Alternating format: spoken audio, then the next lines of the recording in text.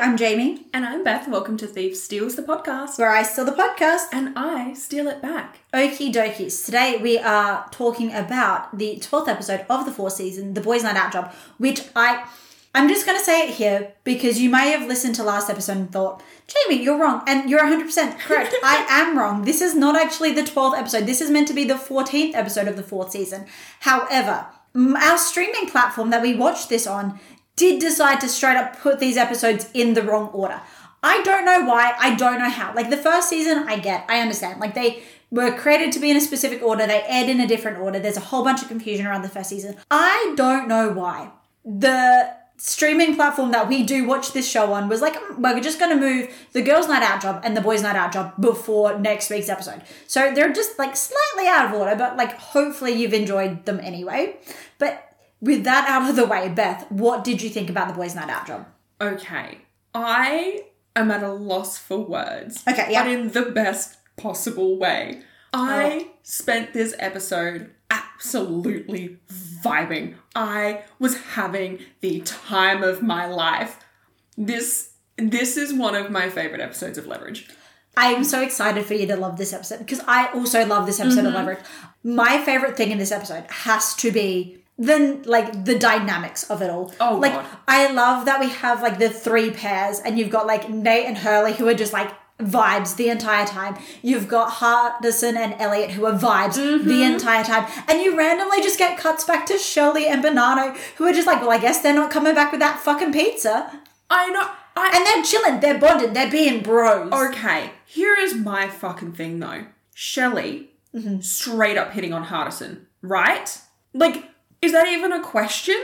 Like, I'm framing it like maybe it's a question, but I don't think it is. I think that Shelley was 1,000,000% hitting on Hardison. And then when Hardison and Elliot and Nate have gone and it cuts back to them and he's like fully choking him on the fucking kitchen counter, I was like, okay, but this is a little bit homoerotic. Like, it's just a little bit like, what is happening? That's a little queer of you, babes. I was like, okay, Shelley is queer. Yeah. No question.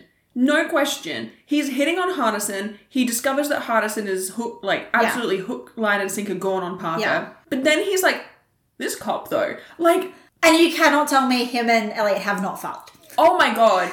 1,000,000%.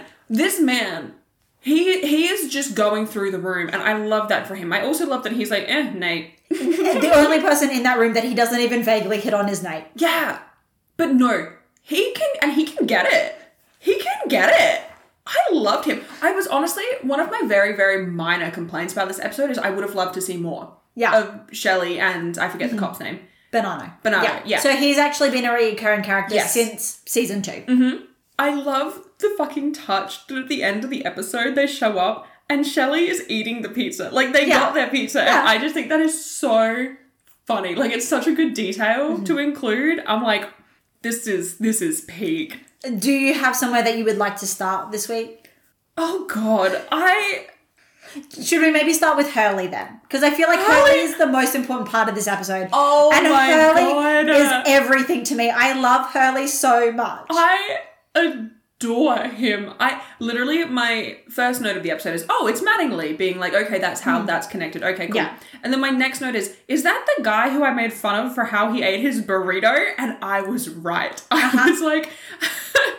And then immediately Harley is like disappointed that Nate's still drinking, and like it becomes abundantly clear that he's a drug trafficker, but he has no idea. He's just so sweet. He's so endearing, and I fucking love him. He's a little confused, but he's got the spirit. Right? And like, I literally have a note, which is just, Hurley is such a babe. He's trying so hard to be a good person. He's straight up giving off 514 supernatural Cupid energy. Mm-hmm. You know, like, that's he's just so sweet and innocent, and he just loves love, you know? Yeah. Like...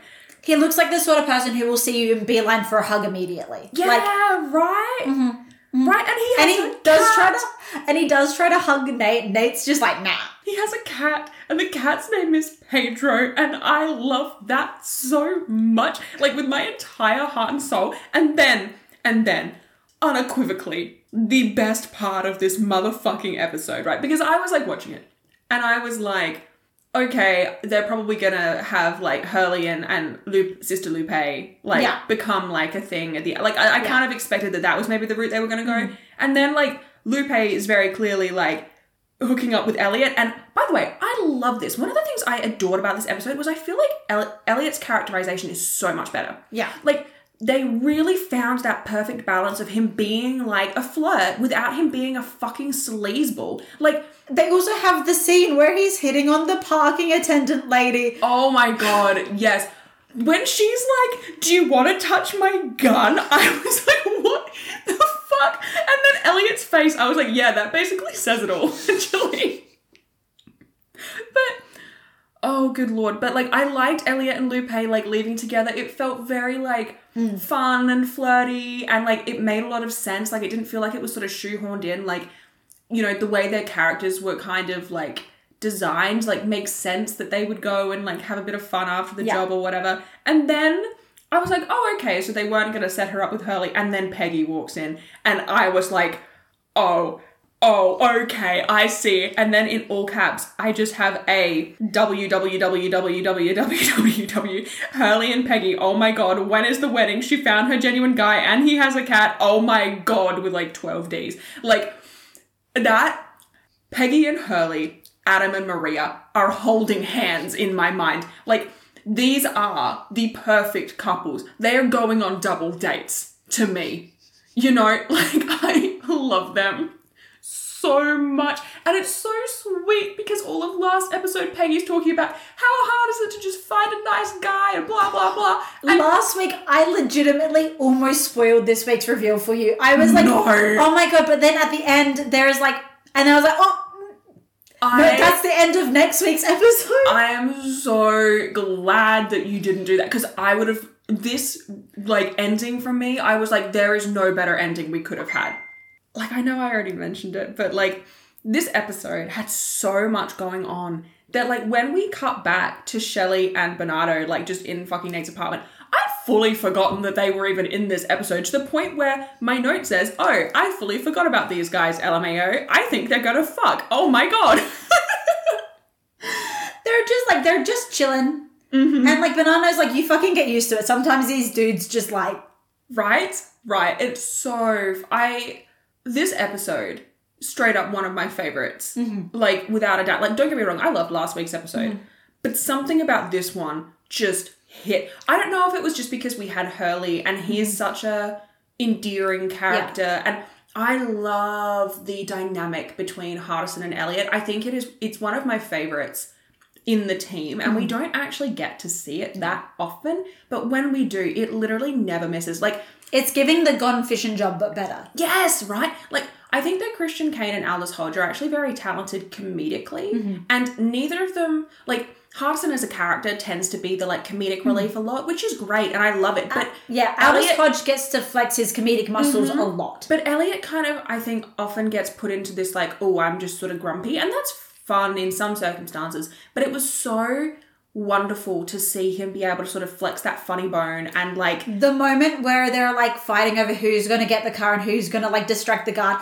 Oh and, my like, God. Elliot fully throws the fucking rock, paper, scissors game. Oh, yes. That's not even a question. No, we know. You see the smirk after he's done it. He's successfully gotten away. Also, I interpret that as Elliot being so proud of Hardison, because he's really, like, stepped up, and he's like, no, you're right. I'm going to be assertive, and I'm going to, like, you know, and it really reminded me of, like, you know, in the hot potato job, when Elliot was like, okay, but did she use her, like, hips or whatever when he was talking about Sophie punching? And he's, like, so proud of her, like, that's my girl. I was like, this is the Hardison equivalent. Yeah. He's like, yes, I have instilled this boy with confidence and authority, and he is gonna do this. And then he finds out about the dogs, and that's just hilarious. Like, no. I also love that their names are, like, Tinky. Oh, my God. Yeah, it was, like, Kiki and something, like... I've always heard Tinky, but that may just be that my hearing is shit. So don't hold me to that. And so you find out the dogs' names, and there's the cutest little names. And then you just see on the security footage Hardison getting chased by the dogs. And I really love this episode because I think everything makes perfect sense. Yeah. Like the plot progression of this episode makes perfect sense. Everyone is so severely in character. Everything makes such good sense. Yeah. But when you watch last week's episode, you get the random. You see Hardison in the bar, you see Hardison with the dogs, and you're like, what the fuck? That makes no sense. How the fuck did we get from A to B? But it works. Do you know why I think, like, as much as I loved last week's episode, I think why I preferred this week's is because it's like a good comedy routine. You know, if you're seeing like a stand-up comic or something, and what they do is they'll make a little joke. Like maybe somewhere in the first third, somewhere in the first third of the show, they will plant a little seed. And then in the last half of the show, they will bring it back. Like they will somehow loop it around, and that is the last big laugh before they walk off stage. And the audience, as an audience member, if you've been paying attention, you see the setup coming and you're like, oh, this is how they're going to do it. And then you're laughing before they've even finished the line because you know where they're going with it. And this episode felt the same because last week we had Hardison trying to scale the fence with the dogs. And then we forget about it because that's last episode. We're watching this one. And every single time I was like, oh my God, the dogs. And I was laughing before we even got the reveal. And then you get the reveal and you're laughing more. And it's like, yes, because the audience has been primed for this episode. We weren't primed for last episode. It was enjoyable as a base level. Yeah.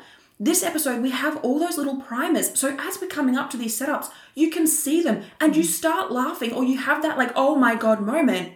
It's like just getting like all of these consecutive, really fun, silly reveals. Yeah. And it's just, it keeps... It reminds me of my favourite comedy, Supernatural. They planted Jenny the Vampire in season 1 and then brought her back for season 15. I hate you so much. But you've got to admit I'm very funny. Yeah. Oh, fuck. But, like...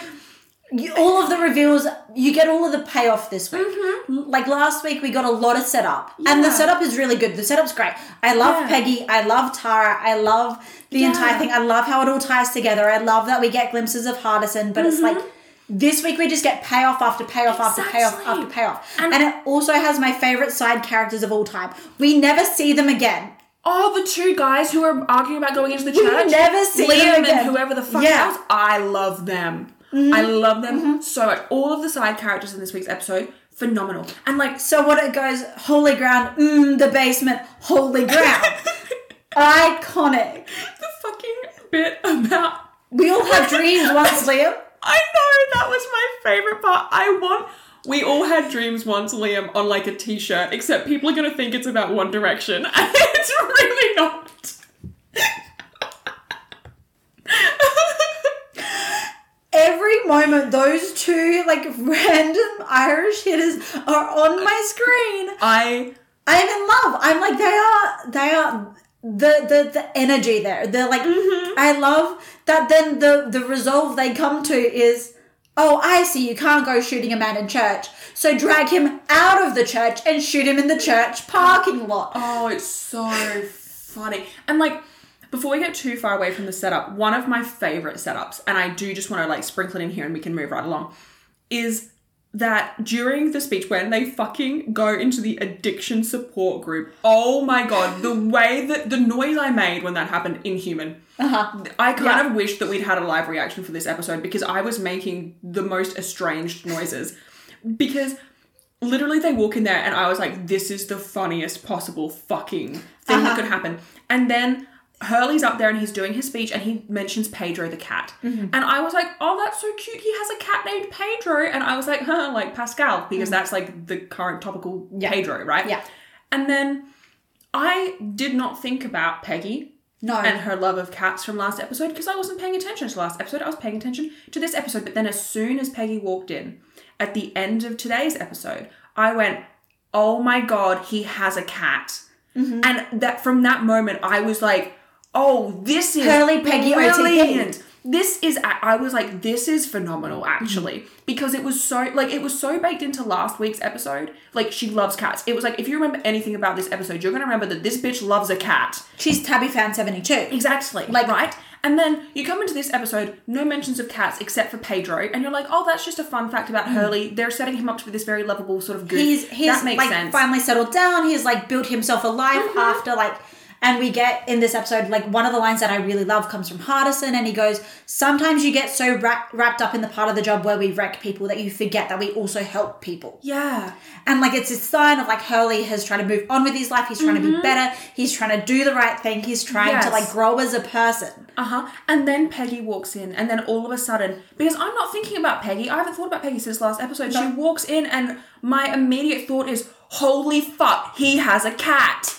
And I was like, he's a cute guy who has a cat. I genuinely, because this whole time I've been thinking like, oh, it feels like they're maybe going to put him with Lupe at the end. Like, but I it was would like, have been a worse episode if he was with Lupe at the end. I was like, oh, that's kind of predictable, but like, okay, sure. But then Peggy walked in and I was like, oh, you sneaky motherfuckers. This is my favourite reveal we've ever gotten on Leverage. Yeah. Which is bizarre because it's really not very high stakes. It's a reveal show. Yeah. Like there are so many reveals. Like even the reveal this week of like, you know, Nate is like, we can hide in here. Like, let's just hide in here. And then you pan away. It's the fucking Alcoholics Anonymous. Yes. And then he's like, no, we're not hiding in here. Yeah. Immediate 180. Incredible. Even fucking Nate showing up in the green robe in the church. Like, literally when I saw that, I was like, oh my God, not Nate in the green robe. And all I could think about was like, look, it's Nate with a steel chair. Like the fucking meme. I was like, he is just going to absolutely take these guys out by pretending to be a holy man. And I think that is so funny. But also, like, knowing that Nate actually was going to train to be a priest. I'm like, there are layers here. The moment where they see, like, the habit that Lupe has taken off like, to try and sneak out. And he's like, rapture! So funny. It's so funny. And then, of course, all I could think about was Castiel.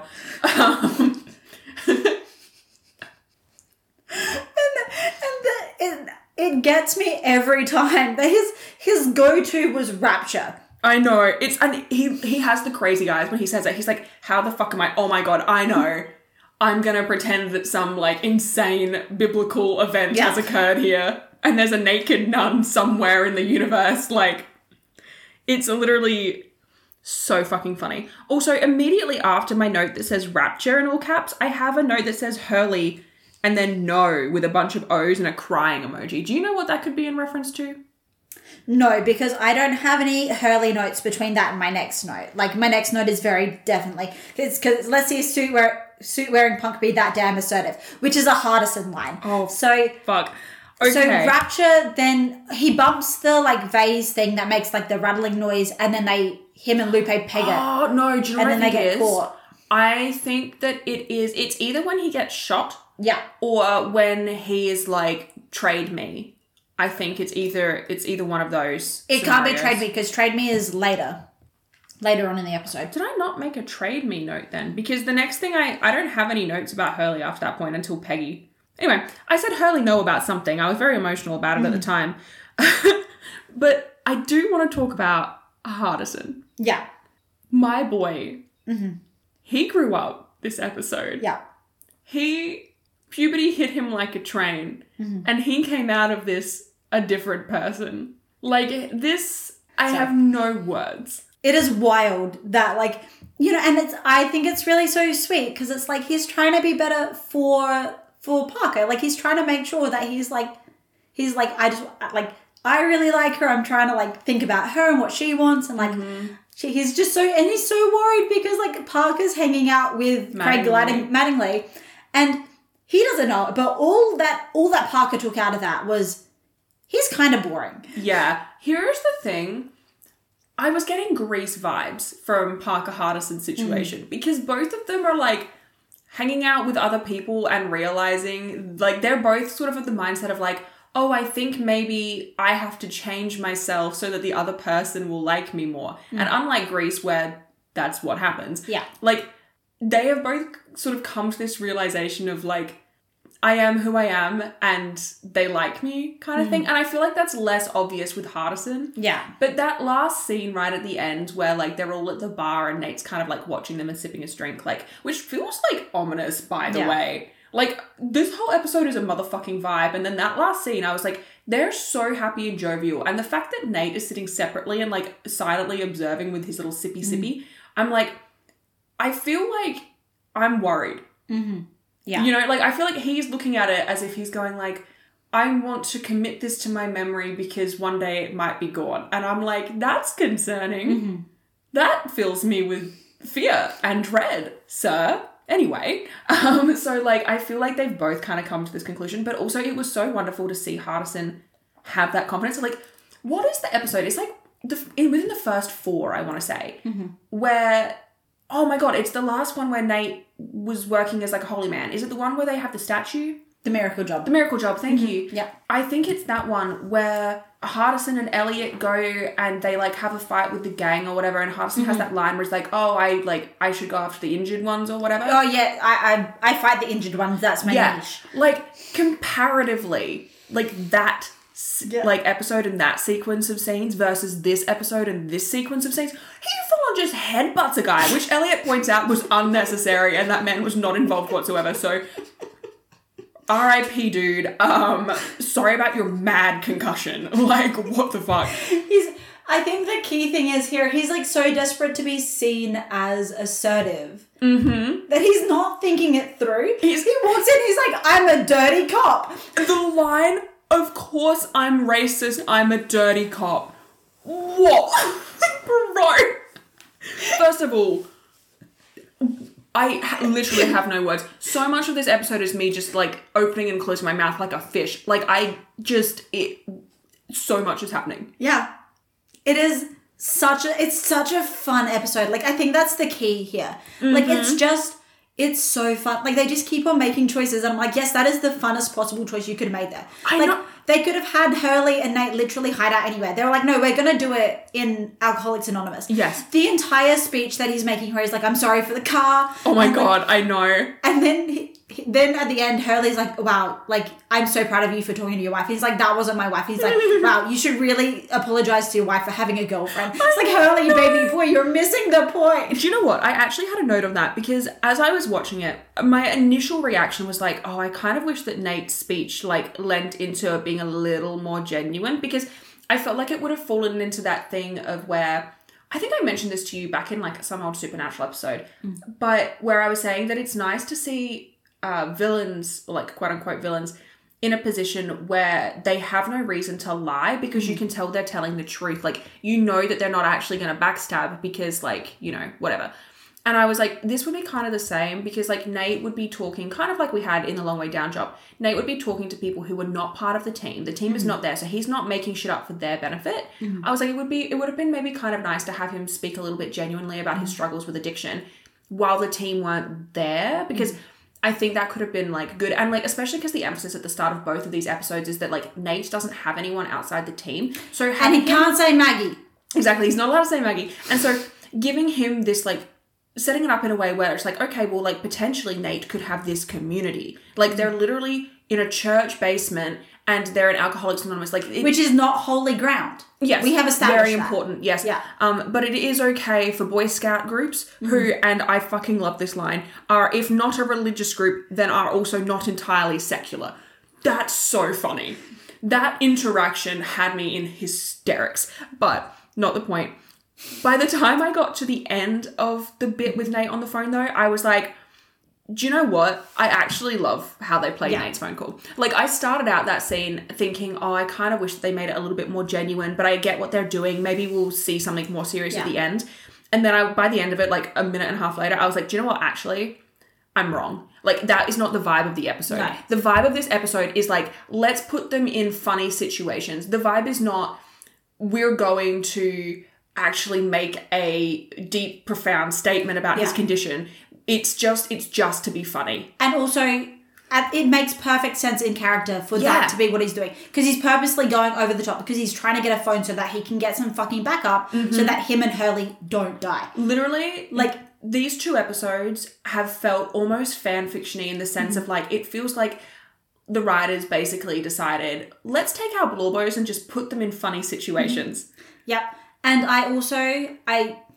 what is peak to me about these 2 episodes is at the end of it all, you have Nate and he very sincerely thanks Hardison. Hardison's like, I know you're going to be mad that, like, I told Hurley where to find you. And he's like, thank you. And do we think that it physically pained him to say that? If it was season 1, I'd say yes. But I think at this point, I think Nate as a character has grown enough to be able to like willingly be like respecting the contributions of others and thanking them for their work. But I do think that it is interesting of Hardison to have gone behind Nate and made an executive decision. And I think that is also particularly interesting given the rest of what he's doing this episode. Yeah. Because he is like, I know we were like laughing about it before, but like he straight up walks into that fucking cartel and says to the guy, I'm your worst damn nightmare. And I was like, I am obsessed with his energy. I fucking like... You know, and sure, Elliot's taking out the whole bar behind him one by one in the funniest possible fucking way.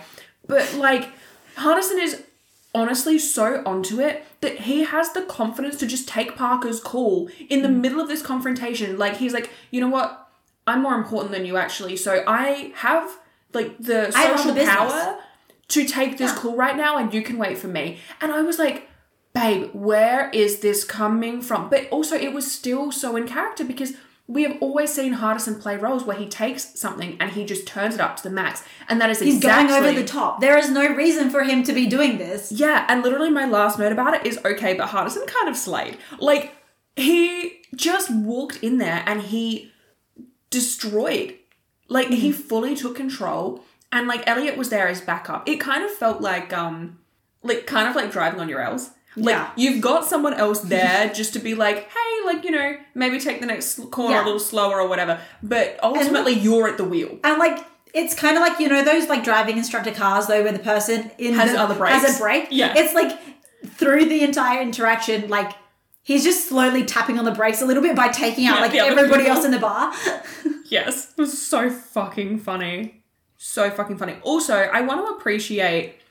a certain shot choice that we got this episode, which is when, I don't remember exactly what's happening in the context, but Elliot and Hardison are in the car park where a lot of this episode takes place, and there's like a shot where Elliot looks towards a stack of umbrellas, and then the POV switches to be looking from the umbrellas back at Elliot, and I don't know why, but I just really enjoyed that sort of switch of like, you see Elliot turn and, like, instead of zooming in to focus on the umbrellas or whatever, like... the supernatural choice. Well, also generally the leverage choice. The fucking ninja zoom, which I don't think we've actually seen in a while. Like, I kind of miss it. I'm going to be real, I don't. I'm happy to not have it.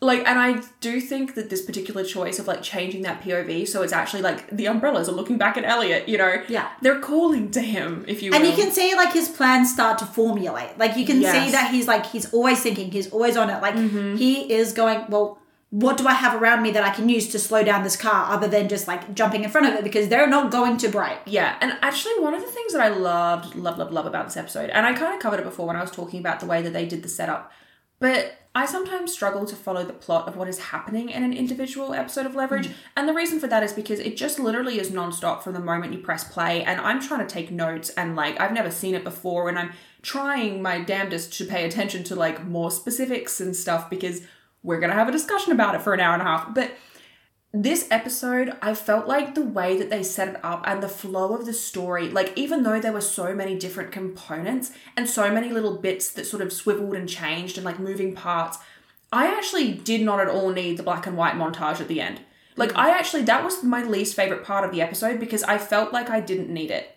I was like, no, everything was laid out in such a way that, like, it didn't necessarily fall into place until the last second, but the audience is ahead of the reveal by just enough time that you feel satisfied that, like, oh, I see what they did there before they actually tell you. And for me, that is the perfect balance. Like, I want to be able to figure out the reveal, but I want to be able to figure it out at the right moment. And I feel like this episode just walked that line perfectly to the point where, like, that maybe minute that they devoted to the black and white, like, explaining how they did everything, I was like, oh, this is the least interesting minute of this whole episode. Yeah. And normally that's the crucial minute. That's the minute where everything clicks into place. Normally that's the minute where I go, oh, that's what I missed because I was taking a note about a dumb hat. You know, like... But it's like, we know that, like, they specifically got the extra car and, like, this and this. So it's like, you can't actually really piece it together without that last minute. Like, you don't know exactly what happened. Yeah. But you can be like, oh, no, they're getting 2 cars so they can, like, The only thing that you can't know before the reveal is exactly how they swapped the cars. That's the only thing. You could infer that they'd done it, but you wouldn't necessarily know exactly how. But everything else, all the other snippets of conversation and bits that they showed, I was like, yeah, no, that was abundantly clear from the first time we saw those pieces of conversation. And not in a bad way. In a way that I was like, oh, I can see exactly how the cogs are turning, and this is really exciting. This is how Nate's putting together his plan. Yeah, and I am not a huge fan of plot twists that you absolutely don't see coming. I would rather feel like I kind of have an inkling for two reasons. One, because personally I think it's more enjoyable as a viewer to be able to see how the cogs are whirring and like at that last minute be like, oh my God, I know what they're going to do right before they do it. And number two, because I feel like it means that the narrative that you've watched is more cohesive. Because they've clearly baked into it the themes and the clues, and if you are paying attention, you can work it out kind of thing. Whereas I feel like a lot of, and I think we talked about this recently, a lot of like media... Specifically when we were talking about the Supernatural finale. Yes, yeah. Whereas like nowadays, I feel like there's this emphasis on like, we can't let the audience know what's going to happen until they see it, and it has to be the biggest surprise they've never seen coming. But then often it feels like, okay, but that doesn't actually make sense. It feels like it doesn't fit with everything else when it's the biggest surprise and you've never seen it coming. Like, yeah, exactly. I'm like, there are ways that works out well. But then it's like, okay, it's like Darth Vader being Luke's father. And it's like, yeah, well, Darth Vader, it's literally in his name. Like, if you're paying attention, it is not a huge surprise. And yeah, it is one of the most famous cinematic reveals in history. Like, because you can figure it out. But the moment that they actually confirm it, it's like, oh my God, I was right. Yeah. And that vindication, like, you know, it'd be like figuring out the plot of The Good Place. Yeah. You can absolutely work it out. They basically spell it out for you. It's just that, you know... You're thinking no TV show's going to do that. Yeah. And like that's not how television works. No one's doing that. Exactly. And the way they do the reveal, like, you figure out the reveal at the same time as Eleanor because of the way that it's framed. And that just makes it so much, for me anyway, more satisfying. You know, and so I think that this episode in particular just walks that line so well of like letting the audience come to the conclusion themselves and timing it really well. Like giving you just enough. Like I said, like with Peggy walking in and being like, oh my God, they mentioned his cat. Like, yeah. It's just little bits, and I think that they just walked that tightrope so perfectly. I love it. It's such a good episode. Like, and it's, you know, it's got that little bit of comedic relief. Like, it's a fun episode. It's a light-hearted episode. It's not trying to do too much. No. Like, it's just out here letting itself be. Yeah. Like, it's just out here being what it is and accepting that, like, it's not a very serious episode. Not at all. It's not, like... It is not out here trying to, like, revolutionize the way you look at this show. And that's good. It doesn't need to be. Like, it is enough on its own that it doesn't matter that it's not a mind-blowing plot twist. It's like, oh, no, yeah, we figured they were going to do something clever with the cars. Because why on earth would... They get multiple. They get an extra car if they weren't going to planning on doing something, like, clever with the cars. Like, that's how leverage works.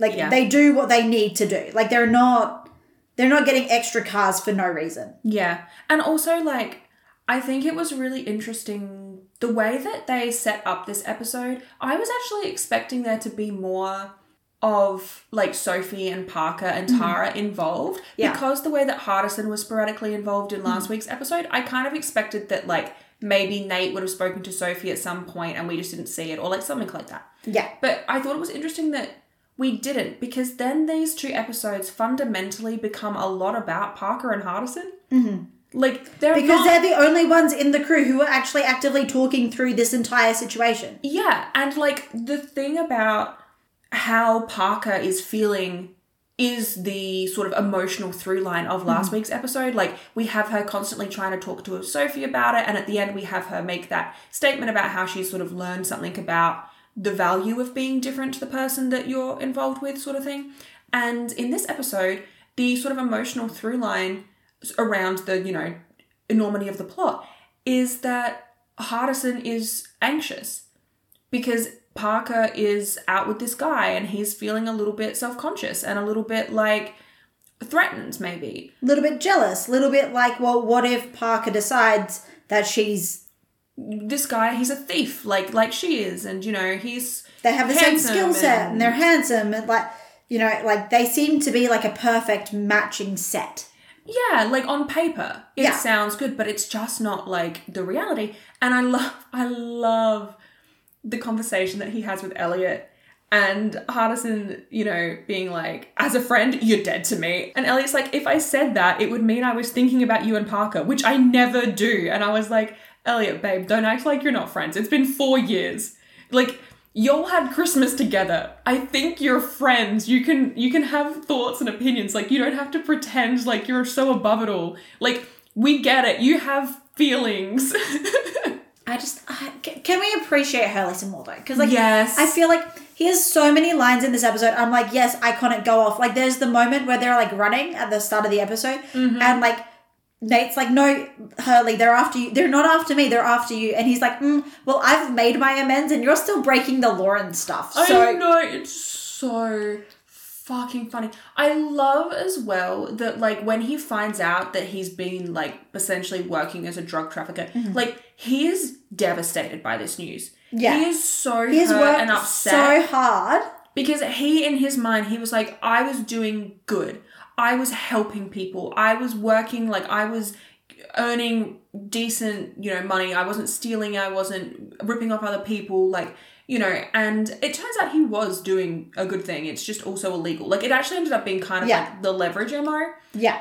But, oh, he's just so precious. And also, that line where he sees the nun and he's like, Sister Lupe! And then she pulls the gun and he's like disappointed. Sister Lupe. It's so funny. I literally, my notes is Sister Lupe in all caps with like the biggest possible smiley face, followed by Sister Lupe in all lowercase with like the little sad face. Because I was like, that's the only way I can note this down. I have no idea how else I could communicate to myself the energy. My note was Sister Lupe, sad. Sister Lupe. Yeah.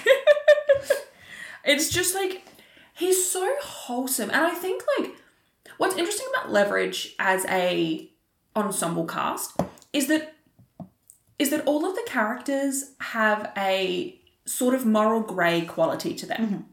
And having Hurley thrown in there is just so refreshing in a way because, like, he's a bit of a bumbling buffoon character. But he means so well. Is in the right place. Like, and I'm so used to having, you know, every week we have a character who's like an absolute piece of shit and, like, the point of the episode is to hate him. The worst person you've ever possibly met. Like, yeah. And so it's so delightful to just have this episode where out of nowhere it's like the point of the episode is that you're gonna fall in love with this guy and then he's gonna fall in love with Peggy and that's just so cute. They're gonna move to Mexico with their cats.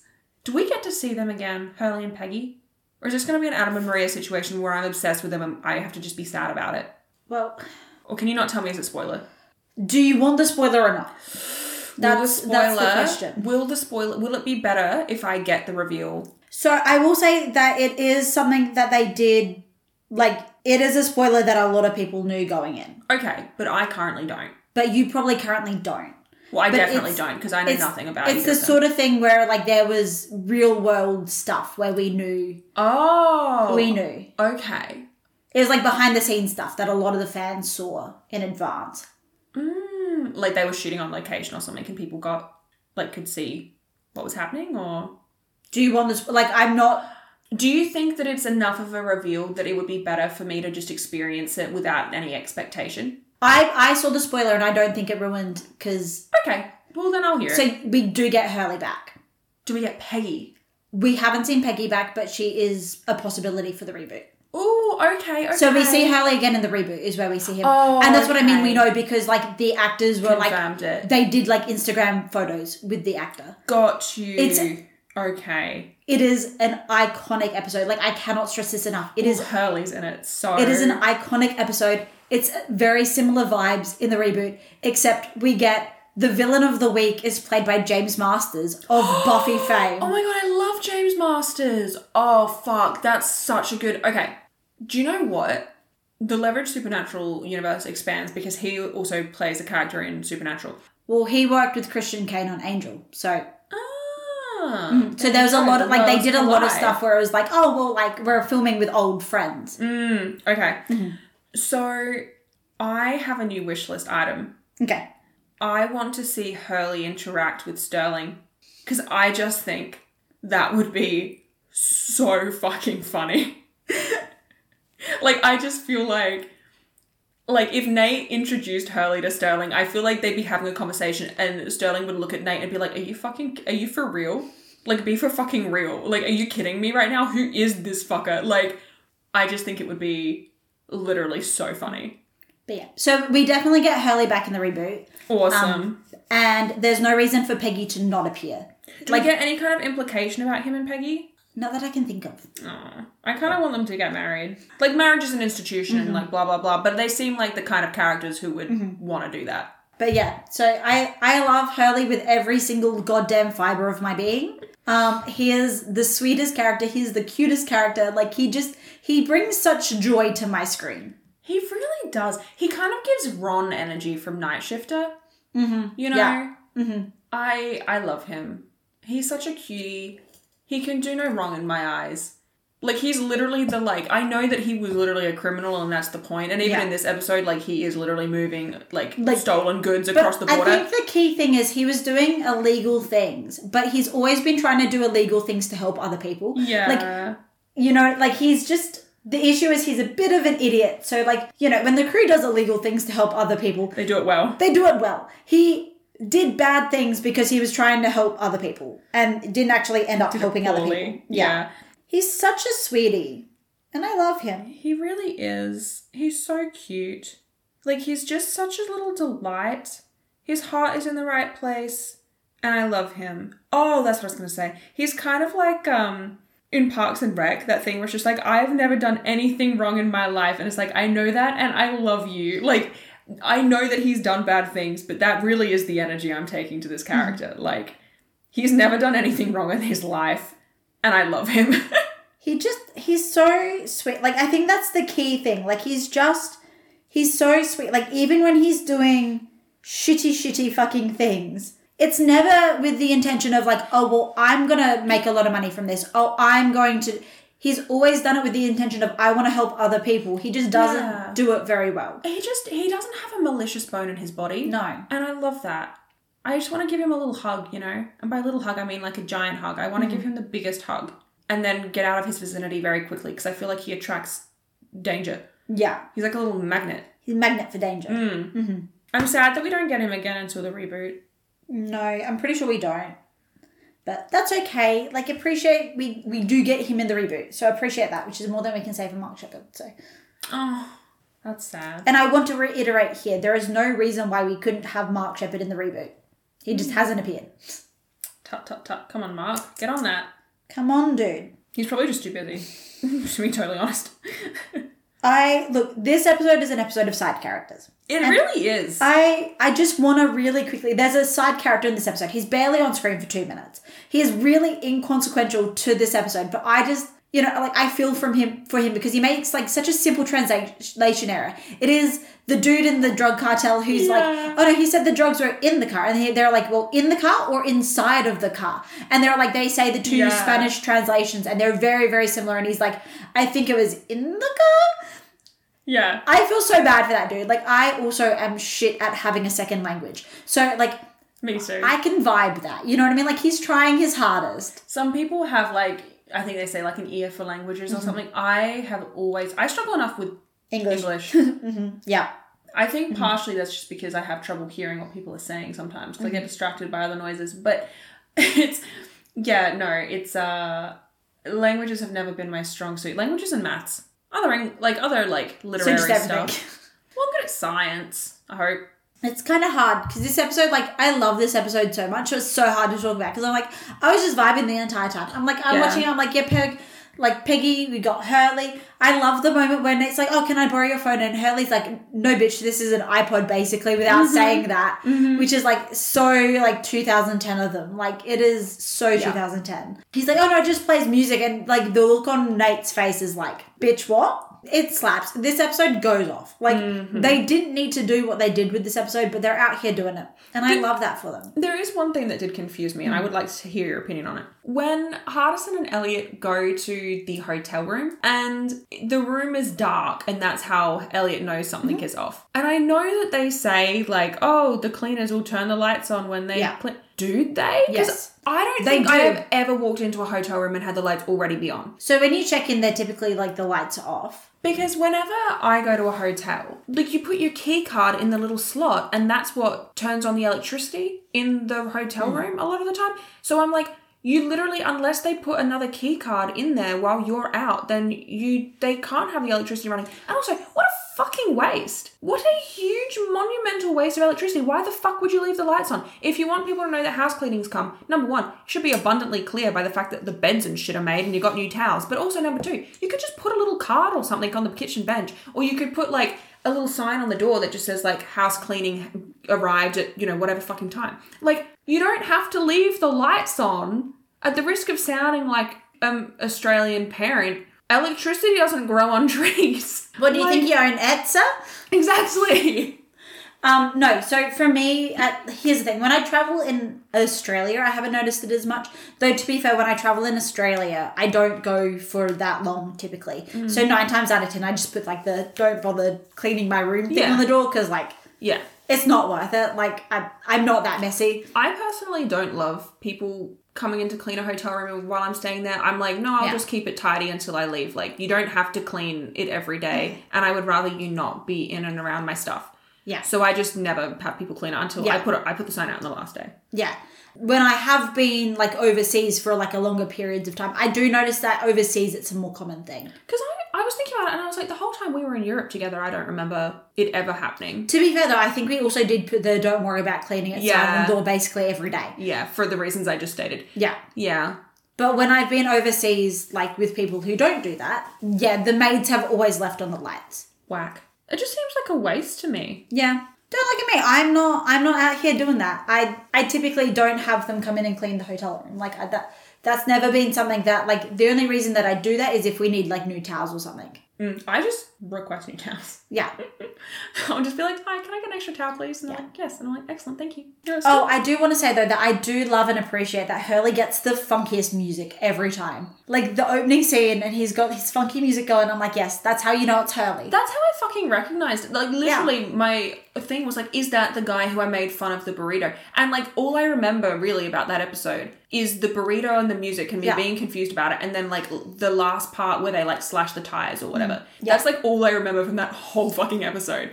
But, yeah, I was like, the dancing burrito man? He's back?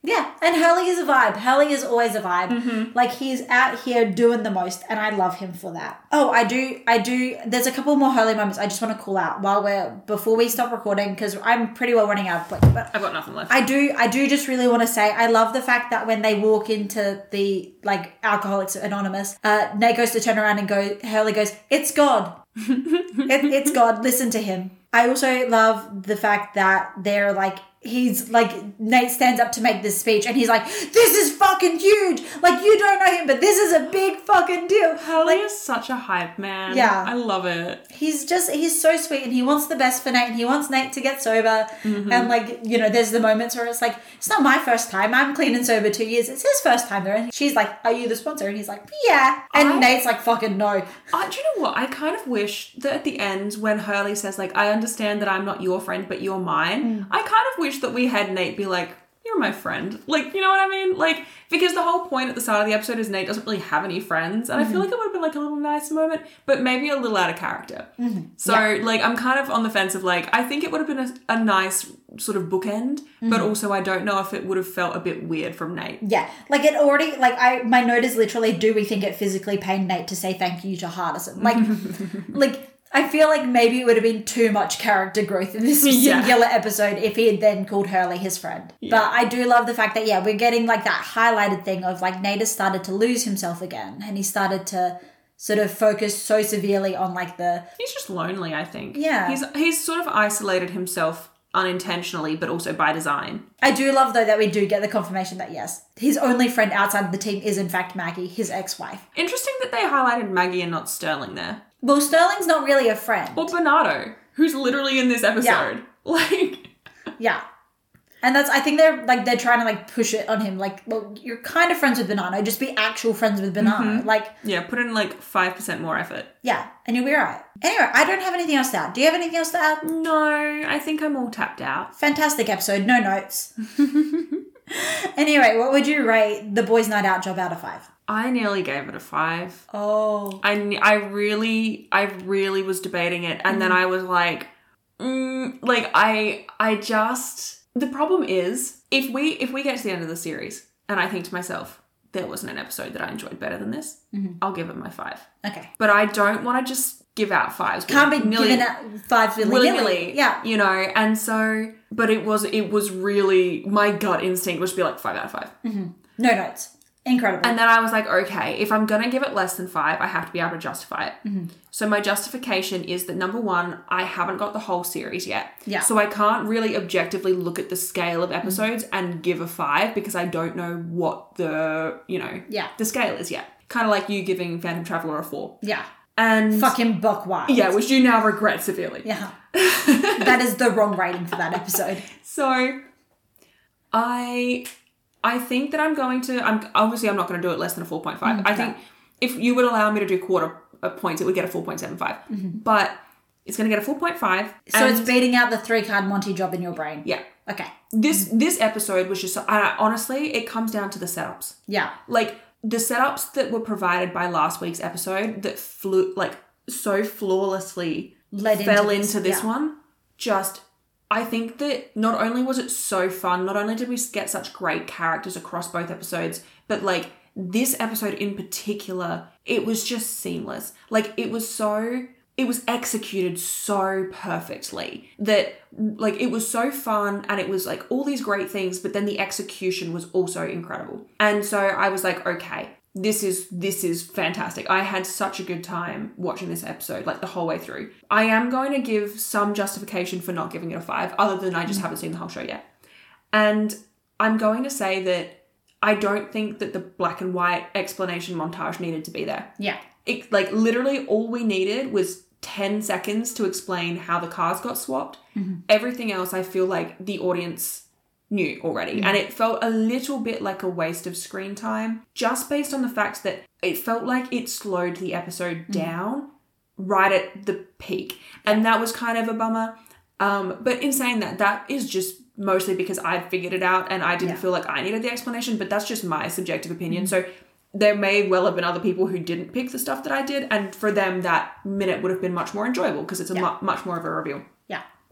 So I'm gonna say that. And I'm going to cut you off there and ask you what you think next episode's going to be. It's called The Experimental Job. What do you think it has in store for you? Science? An experiment. Like, the thing is, my immediate thought is to think of it in like a meta sense. So like the experimental job, like they're going to experiment with genre or experiment with like film style or experiment with the structure or like... But Leverage typically sort of has very roundabout, literal titles to their episodes. Like, most of them are very, like, they're not immediately obvious what the episode's going to be, but once you've seen the context, they are generally very literal interpretations, which makes me think that it's going to be some kind of experiment, whether that be, like, in a lab or, like, more of, like, a social experiment or like an experimental piece of equipment, maybe. Like maybe Hardison has some new tech that he's like, let's just do like a milk run case that's going to be really easy just to test this new equipment, and then like something kinky happens kind of thing. There must be some kind of element of here's a hypothesis, like, you know, what's the outcome going to be, regardless of like in what context that is, I think. Okay, lovely. Well, thank you so much for listening to us today. If you want to join us again next week for The Experimental Job, you and me both will be very excited to see what Beth thinks of that one. But thank you so much for listening. If you want to talk to us at all, you can find us on all of our social media pages. All of the links will be in our link tree in the description below. Talk to us about literally anything, but suggested conversation topics do include... Do you have any good non-spoilery Peggy Hurley fanfic? Because I need it, particularly if they double date with Adam and Maria. I miss them. Like, I need this in my life. This is the fluff that I desire. Yeah. I need to know more about Pedro. I need to know how they introduced Pedro to his new siblings. Yeah. You know? Okay, well, I don't have anything else to add on that. Okay, great. So thank you so much for listening today. Have a lovely evening, afternoon, lunch, brunch, midnight, 2 a.m., 3 a.m., whatever time of the day and or night. Bye. Bye. Am I at all close in my guess? In my prediction?